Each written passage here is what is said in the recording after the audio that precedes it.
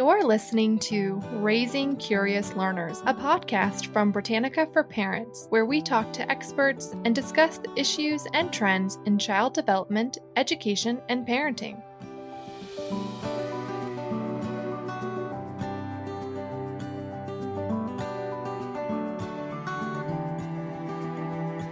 Welcome back to Raising Curious Learners. I'm Elizabeth Romansky, and my co-host is Ann Gadzikowski. Elizabeth, you know that one of our most popular features on Britannica for Parents is our series called Now What? And these articles focus on important issues and challenges that many families experience, such as depression, eviction, COVID, or the death of a pet. Yeah, and actually one of our newest articles in this series is shining light on the experiences of families where one of the parents has been incarcerated. It was through this article that we learned about the work of advocate Ebony Underwood and her organization called We Got Us Now. And these challenges faced by children with an incarcerated parent are so important, yet so often overlooked. So we invited Ebony to participate in our podcast today. Welcome, Ebony. Thank you. Thank you so much for having me. We're so glad to talk with you today. Tell us about your organization, We Got Us Now. What is it and what need does it fill? Yeah, so We Got Us Now is the first of its kind. It's a nonprofit, nonpartisan advocacy organization amplifying the issues that children and young adults with incarcerated parents face due to mass incarceration. The need that we feel is that this organization was established to recognize all children and young adults who've experienced having a parent in either jail, state prison, and federal correctional facilities to ensure that, that we are able to be the collective authors of our personal narratives. We work to eliminate the trauma, the stigma, the shame of parental incarceration. When we say this organization is built by, led by, and about children of incarcerated parents, we actually mean that. This is my personal story, as well as all of the We Got Us Now team. This work that we do is really around amplifying this issue and trying to find ways to ensure that our voices are part of the reform that is happening around the country in the criminal justice system, and just to seek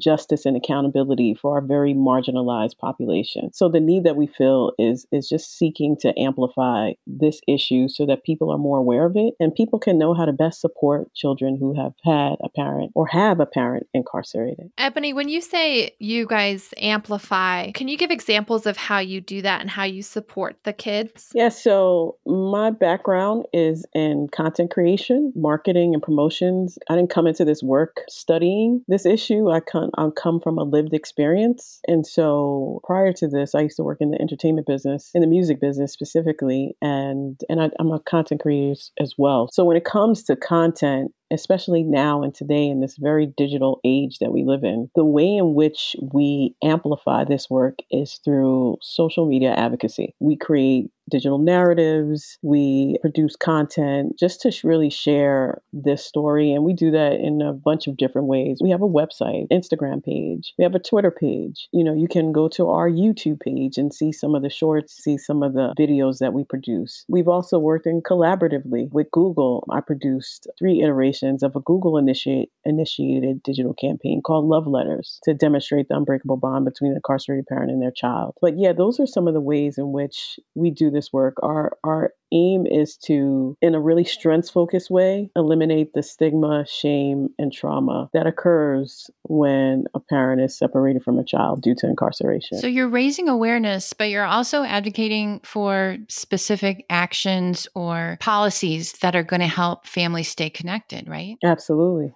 Absolutely. I saw on your website one of the initiatives has to do with providing transportation for visits, for example. Well, that was something that we were advocating for. Specifically in New York State, there was transportation for many, many years. From the 1970s up until the 2000s, there was transportation. It had been like over 30 years of transportation, and then all of a sudden it was cut out of the budget. Those buses were instrumental in keeping families connected. And so we started a campaign back in 2018 with the hashtag Keep Families Connected because we believe that the best way to ensure that there is low recidivism amongst parents and less harm to children is to ensure that we keep these families connected. There's data that actually shows that when a parent is connected to a child, they're less likely to recidivate, which means they're less likely to end up back in prison because they see the harm that it actually causes their children and themselves. And,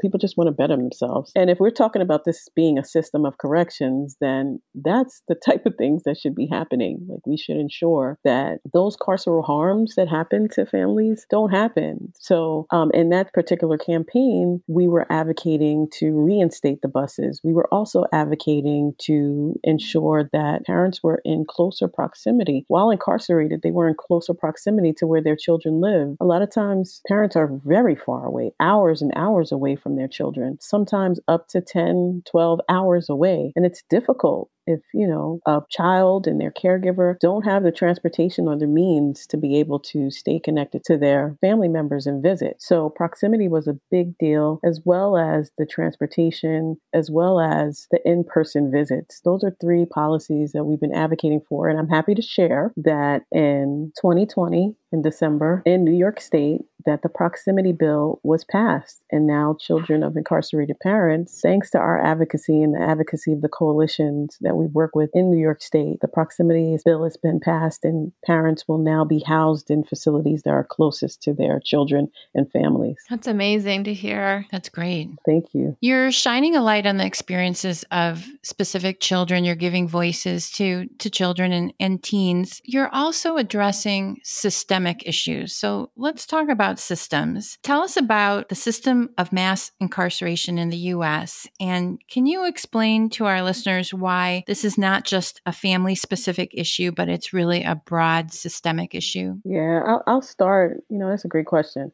I'll start with what mass incarceration is. So let me give you some data. So in this country, in the United States, we're known as the great mass incarcerator. We're only 5% of the world's population, but we incarcerate over 25% of the world's population. And of that over 2 million people that are incarcerated, because there's over 2 million people, 50% of them are parents.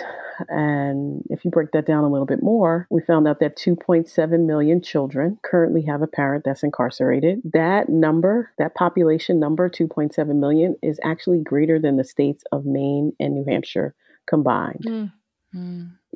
For me, when I heard this, I was just like, wow, this is like a serious problem. Why are we not talking about this? Mm-hmm. Like, and interestingly enough, for myself, I never really thought about it as it being beyond my family. Even within my family, even amongst there's 4 of us, of my siblings and I, we never really even talked about it. Like, people don't talk about it. So I was like, how do I ensure that we are talking about this issue, because it is a systemic issue when you think about how many people are impacted and how many children who I deem are the innocent bystanders of this experience, how many of them are impacted. So the number for children under the age of 18 is 2.7 million children. But what we found out is that over the course of mass incarceration, there have been, and this number is way greater because this number is an old stat at this point. The epidemic is that over 10 million children have actually been impacted by parental incarceration in the United States. And that's just in the United States alone. But we have been a historically invisible population. And because we are historically invisible, and because we don't talk about the trauma, shame, and stigma of this, it becomes this silent issue that we walk around with, and this silent pain that we walk around with. And so, to just make you understand, mass incarceration, that term, mass incarceration, it refers to the extreme imprisonment practices that the U.S. has implemented to lock up a vast population of people in federal and state prisons, as well as local jails. And how I'd like to best describe mass incarceration is that mass incarceration is what I would describe as a great tsunami that has ripped across the country, destroying communities and ripping apart families. And it has been really extremely challenging and created disparities, particularly around Black and Hispanic children. Black children are 9 times more likely to have a parent incarcerated, and Hispanic children are 3 times more likely to have a parent incarcerated. And so, the disparities there are just overwhelming. And it's just the way in which we incarcerate. It's just a lot of racial injustice in the way that we incarcerate. And so Black and brown children are more likely to be recognized as children of incarcerated parents. But what We Got Us Now has discovered is that, wow, children from all walks of life,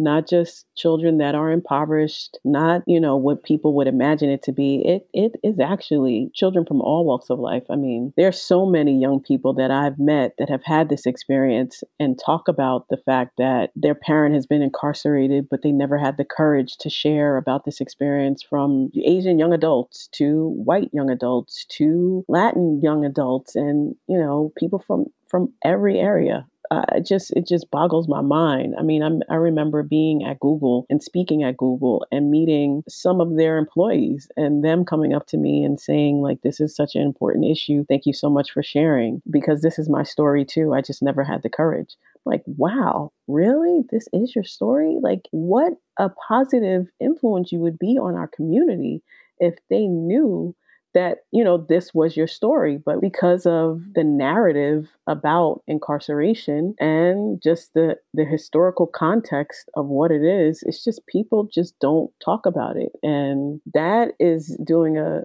grave injustice to so much of our community that I'm sure that you all know someone that has been impacted, and you probably never heard them share about it because people just don't share. So when we talk about the systemic impact, I think about it from a holistic point of view, and just the wellness of people and the wellness of our families and children and just people generally. There's so many people that have been impacted. They just never talk about it. And so it sounds like you're saying that you believe we're not talking about it because of the narrative that's around it and the history around it. And certainly with your organization, We Got Us Now, you're working to change that and actually bring more conversations to play. So can you tell us how you've seen that change with your organization, how it's kind of shown a positive impact? Obviously, the policy in the state of New York is a huge success, but I'm curious what other examples you have for showing, why talking about it is so important, and here's how you're seeing that positive impact. Well, first and foremost, thank you so much for saying that.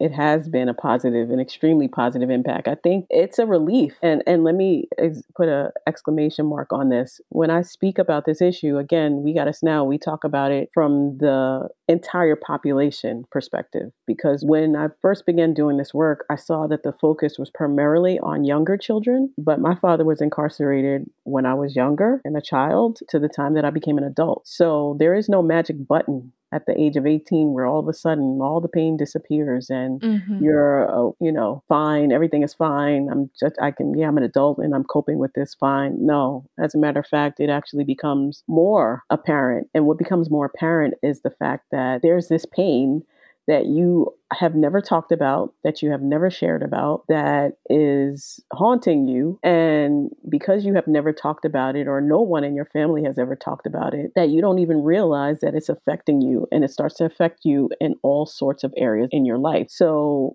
at the epicenter of what we do is wellness and self-care. We love to be able to share about the importance of wellness and self-care. The way in which we do this work, if we start from that point, is to ensure that we are always emphasizing, and we do this through social media, because the way that we reach our audience is through word of mouth or through social media or through me speaking on platforms like this and having the opportunity to bring this issue to the greater community and the greater public. The way in which we do the work is to really do it in a strengths-focused way. Our approach is a really strengths-focused approach and identifying the population at all areas. We work from 4 founding principles, which are to engage, educate, elevate, and empower. First and foremost, we have to engage these young people because we don't know where they are. We know they're there, but we don't know who they are and where they are. So that's how we started. It was by engaging, around this conversation, and me by sharing my personal story. I began to advocate publicly for my own father. That's how I started in this work. I started as an advocate, just really trying to find an opportunity to garner my father some sort of relief. And during the Obama administration, if you all remember, they were like this, he made in his last term, clemency and mass incarceration and identifying and really bringing it to the forefront, so much so that that's how I found out about it. Like, I had no idea that this was like a huge issue, even though I had lived more than half of my life experiencing it. I had no idea that it was like there was this thing called mass incarceration. I had no idea that there were others that were so impacted and that we were doing this in such a harmful way in this country. I began to advocate for my dad and speak publicly about it. And in doing so, I began to meet a lot of different people. And on that journey, I decided that because it had become so much a part of my life, I decided that I would go ahead and apply for the Soros Justice Fellowship. I did. I became a Soros Justice Fellow. And that allowed me to basically learn about this issue and do a lot of research. I crossed this country, just meeting all sorts of daughters and sons and organizations that amplified this issue. And I really recognized that it was not just Black and brown children, that it was children from all walks of life, all races and colors, and that we needed to really amplify this. What I also found that there were some, difficulties and challenges in this, because first and foremost, this was a historically invisible population. Like, how am I going to find these people, and are they willing to share? So I would meet people, but everybody was not willing to share. And so what We Got Us Now did was last year we launched our We Got Us Now Actionist Leadership Program, because I started to see along the process of me meeting young people across the country and hearing about, people that were interested in this work or people that knew about me and the work that I were doing, I started to see that there were two types of children that had been impacted. There was one type that was, I love what you guys are doing at We Got Us Now. Thank you so much for doing your work. This is incredible. We're going to support you. I'll sign up for the newsletter and I'd like to stay connected. And then the other side was that there are children that were impacted that were like, I love this. What do I do to become a part of this? How can I help? Like, I want to be active. I want to activate. I want to share my story. Ebony, what do I need to do?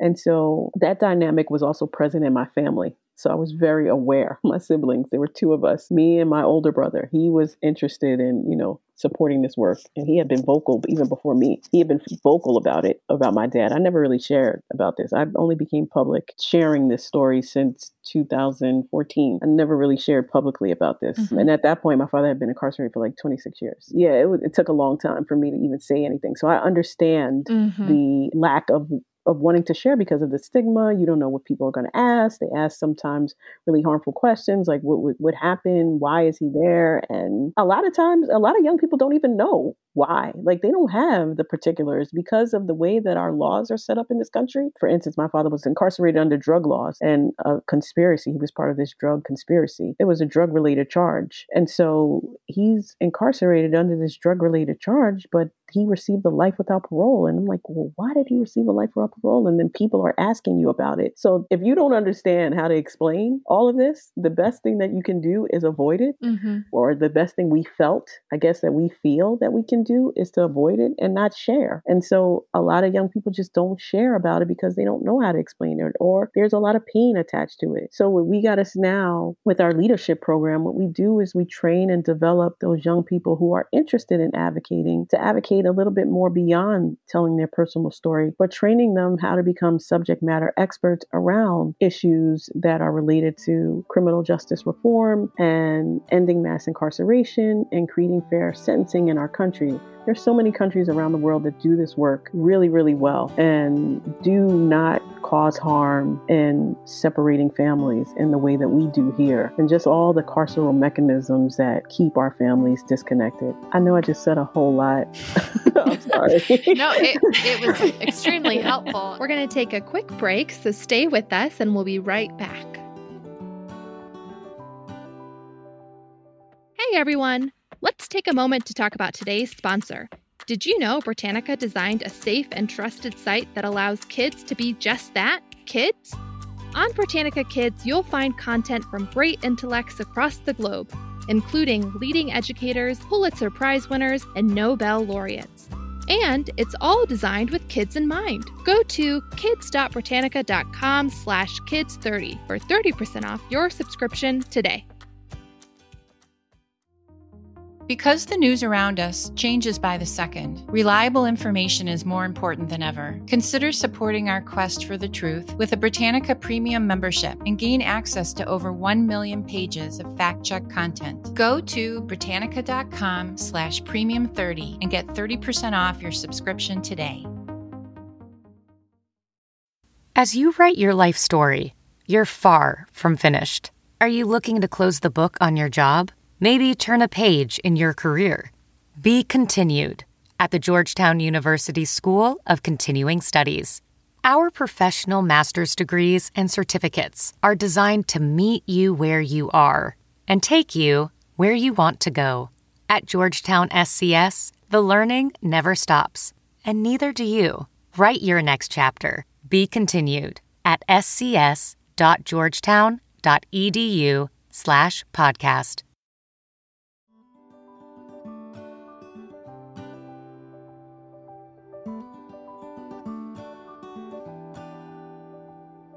I think the one thing that I'm really interested in is the leadership program, because that's one great way where you're continuing branching out. So you're continuing training others on how to kind of talk about the issue and support it. And so you're going to increase the amount of folks who become more comfortable sharing their story and having these hard conversations that technically shouldn't be hard, but they are initially until you have a broader conversation about it. So I think it's just, continually kind of creating this like waterfall effect. Absolutely. That's exactly right. We talked about one bill that was passed. That was the proximity bill. So we had 2 advocates from New York. They were very instrumental in advocating for those 3 bills, and to successfully have passed one was amazing, because it takes sometimes years for bills to even get passed, even if they even make it.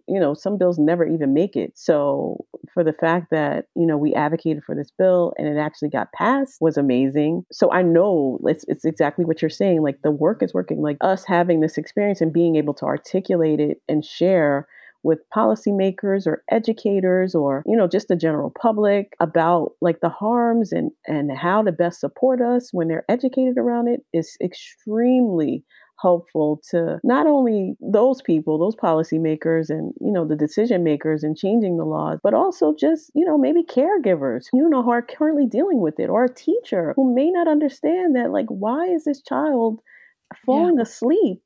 On Monday, you just had a weekend. Like, why are it's Monday morning and you're falling asleep? Well, you know what? Maybe the child just came from visiting their parent. It is often hours and hours away. Or maybe the child just left their parent from visiting their parent over the weekend and are really saddened by the fact that they had to leave them there, and not go home with their parent. So there's a lot of different things in a lot of different areas. This is such a multi-layered issue that affects so many parts of our lives that if we aren't having these conversations, then the people that could best support these children aren't informed and aren't equipped with this information. So we got us now, that leadership program, our intention was to have these conversations and to identify them and speak them out loud and share with our community ways in which we've been harmed and identify them so that we can better support the work that's being done to support us. And I'm happy to share that we were able to pass, 4 bills in 2020, not just the proximity bill, but we were able to pass another state bill in Louisiana. There's now a council for children of incarcerated parents in the state of Louisiana. It's a council that is housed in the governor's office, that is led by one of our actionists. She has an organization in Louisiana called Daughters Beyond Incarceration. Her name is Bree Anderson, and her co-founder, her partner, Dominique, they together were leading the charge, and we helped them in crafting recommendations to their governor. And lo and behold, our recommendation that children of incarcerated parents are part of the conversations around keeping families connected, they now have created this council for children and caregivers. That was at the state level. At the local level, one of our actionists in DC, he was able to implement or get implemented a bill there in DC now in DC public schools across the state of, it's not a state, across the district, across the District of Columbia. He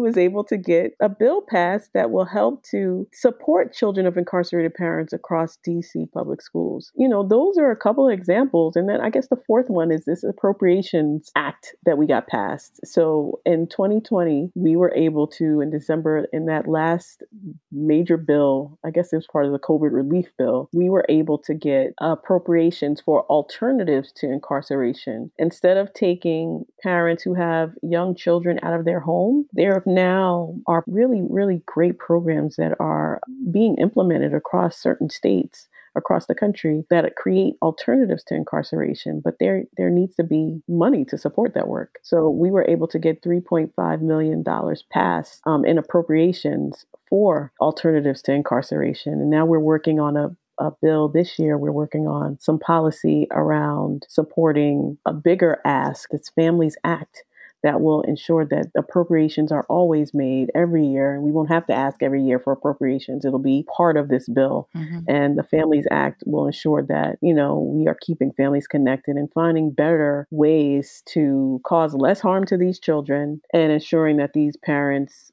are not only recognizing the mistakes that they're made, but really working to help them correct and reform and atone and get on the right path so that, we are not this horrible system of mass incarceration and that we ultimately end mass incarceration. Yeah, those are all amazing accomplishments. And I think, each one, the amount of work that was put in from your team was probably just, you can't even quantify that work. And so 4 bills to go out is amazing because it's just, with something, unfortunately, this systemic, it's going to take all of this hard work and everything from policies to conversations to continue to get to that ultimate goal. So it's amazing to hear the success that you guys have had in just a year specifically. Thank you so much. Okay, so first of all, we had no idea that was going to happen. I guess we were all working towards these things. And once I sat back and reflected, I was like, oh my God, we did so much. Who knew? Yeah.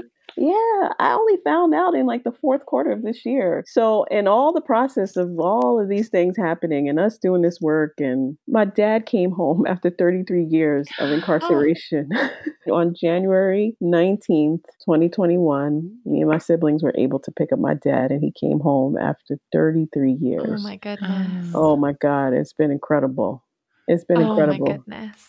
Yeah, it's been incredible. PBS American Portrait just did this whole mural about my story. I was like, oh my God, I had submitted a story. A friend of mine worked on the American Portrait or for PBS. And she was like, you should submit your story. We're doing stories from all across the country. You should submit yours. And I did. And I completely forgot about it because I was doing this action. I was developing the Leadership Actionist program. Yeah, so you had a lot of other things too. Yeah, I was like, I have a lot of things going on. I'm like, yeah, okay, I'll do it. But, and it was just a blurb.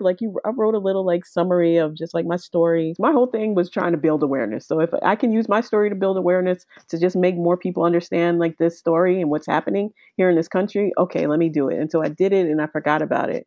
Well, on the day that I actually picked up my dad, I received an email from PBS about them creating a mural. They selected 8 different people, and one of the people they chose was mine. But it was the day that I went to pick up my dad that they emailed me, so I completely missed it. And on social media, the artist just recently in March, she reached out to me and said it was such an honor to be commissioned to do this mural. And I'm like, what? What are you talking about?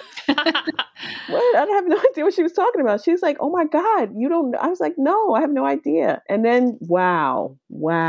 Yes, it's there. That's amazing. It's amazing. Yeah. What a fulfilling journey you've had for this organization and not only from the work that you've done to support other families in the community, but I'm talking just for yourself because you started this with your own life story and to have it come about where your dad was able to come home. I can only imagine how much you're still processing because it's got to be such a fulfilling job for you. Oh my God, it's true. I mean, even as I'm talking to you now, it's still surreal.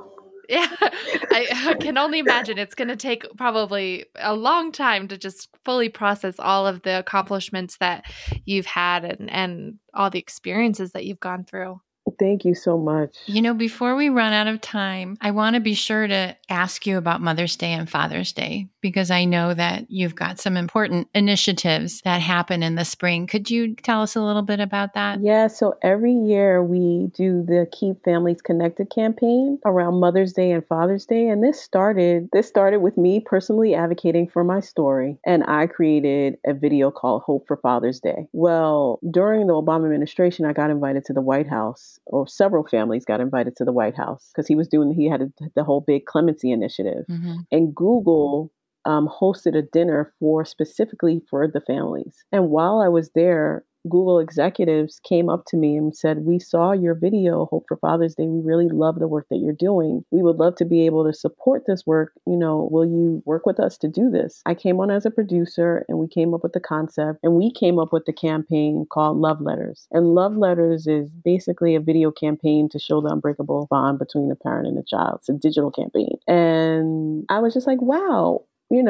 Back in 2018, we should broaden this because I've been doing this with Google since 2016. I began this Keep Families Connected campaign series. Last year, because of the pandemic in 2020, we were doing our Action is Leadership program, but we had to incorporate it into a virtual campaign. It fell in alignment with the Keep Families Connected campaign. And so, what we've been able to do is throughout these annual campaigns, we did a postcard campaign. We partnered with a postcard company where children would send for free postcards to their parents during Mother's Day or Father's Day. And last year, what we were able to do was our Action is Leadership program. We did a bunch of programming around that. You can see that on our YouTube page. We have several videos where we did some wellness, and we also did some civic engagement and public education. And then this year, what we're doing is we're launching our We Got Us Now podcast. And so for the 7 weeks between Mother's Day and Father's Day, you can tune in once a week and hear our different podcasts from different stories from different children of incarcerated parents from all across the country and some of their parents as well. It'll be really, really interesting. Dear Dad. Hi, Dad. I hope this letter finds you in good spirits. It's been 10 years since you've been gone. I am so excited to know that you will be home this year. I was just looking at a picture of us on Grandma's fridge. I can remember like it was yesterday. What I miss most about you is your hugs and your kisses. When you were inside, I felt like a part with me was missing. That part that was missing was you. Plus, it was a bit boring without you. It hurts not to be able to hug you or talk to you all the time I want. Although we talk on the phone almost every day, I didn't realize how much I actually need you physically. 27 years is a long time not to have you right next to me, to hug me when you come home from work, or to wipe my tears away when somebody breaks my heart. I wish you a happy Father's Day. I want you to enjoy this day and think about how much we love you. Happy Father's Day. I love you, Dad. Happy Father's Day, Dad. I love you. Happy Father's Day. Love, Gregory. I love you, Dad. Happy Father's Day. Love, Erica. I encourage all our listeners to go to your website, wegotusnow.org, and learn more about your organization and watch these amazing videos because they're really lovely and very inspiring and informative too. Thank you. This year as well, last year we launched this because of COVID. We created a Protect Our Parents campaign, and the Protect Our Parents campaign was basically in light of COVID. Because we know as a community, the We Got Us Now community, we know that there is no such thing as social distancing inside a prison or a jail. And so we wanted to ensure that we were, keeping at the forefront that our parents were there and that, we were concerned about them and that we're concerned about their well-being. So we're continuing that Protect Our Parents campaign as well during this time to ensure that we protect our parents behind bars. And on our We Got Us Now website, you can see there's a whole page dedicated to COVID-19 around the impact that we've had and what we're doing. And we have an open letter and we have 4 demands. I'm happy to share that the Federal Bureau of Prisons implemented our second demand. And so phone calls are free, because our second demand was to ask if phone calls were free.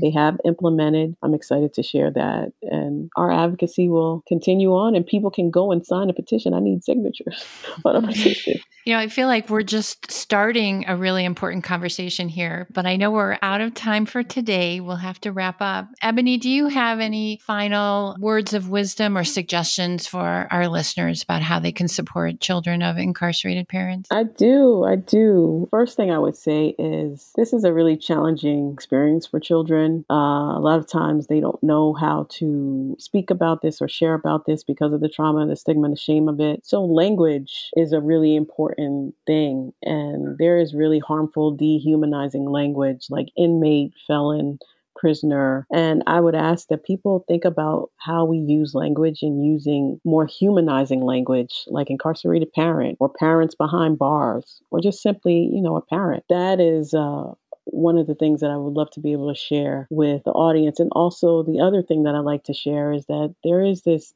really stigmatizing myth about our population that we're more likely to end up incarcerated if we have a parent behind bars. And that denotes like this criminogenic narrative that has been widely accepted as fact in scholarly, political, and bureaucratic circles. Well, according to the Annie Casey Foundation, there is no solid evidence to support this assertion, and its continued use in these policy arenas has been highly questionable. And I'd just like to add that this narrative is extremely harmful to our population. And so I would ask that they think about, those types of things. And there's so much going on in this world right now. I'm just trying to find as much harmony and love in our society, because it just feels like there's so much. I mean, if anything, I would say the greater public has probably experienced what it means to be a child of incarcerated parent through the pandemic. It is literally not knowing how your loved one is doing, not being able to hug a loved one when you feel like you need a hug or want a hug. I wrote an article, not too long ago about what it feels like to have a parent incarcerated is similar to social distancing. And so I just would ask that people just, find more love and be more considerate to everyone. But when you think about people that are incarcerated, people make mistakes. Should their children be harmed in the process? No. When a parent is divorced, we center the children. When parents are in the military, we center the children. But when parents are incarcerated, we don't center the children. We need to center the children and, think about them and how they're feeling. I mean, it's really, really important, and their wellness and their well-being. And you can do that by supporting We Got Us Now or working alongside We Got Us Now. That is what we're designed to do, to help people better understand this issue and experience. Ebony Underwood, thank you so much for shining a light on this important topic. And it's been such a pleasure to speak with you today. Thank you. Yeah, thank you. Thank you so much. I appreciate you all having me. And by the way, Britannica was like my favorite. My father brought me the whole collection. It's a huge deal for me. So thank you. Thank you. That's awesome.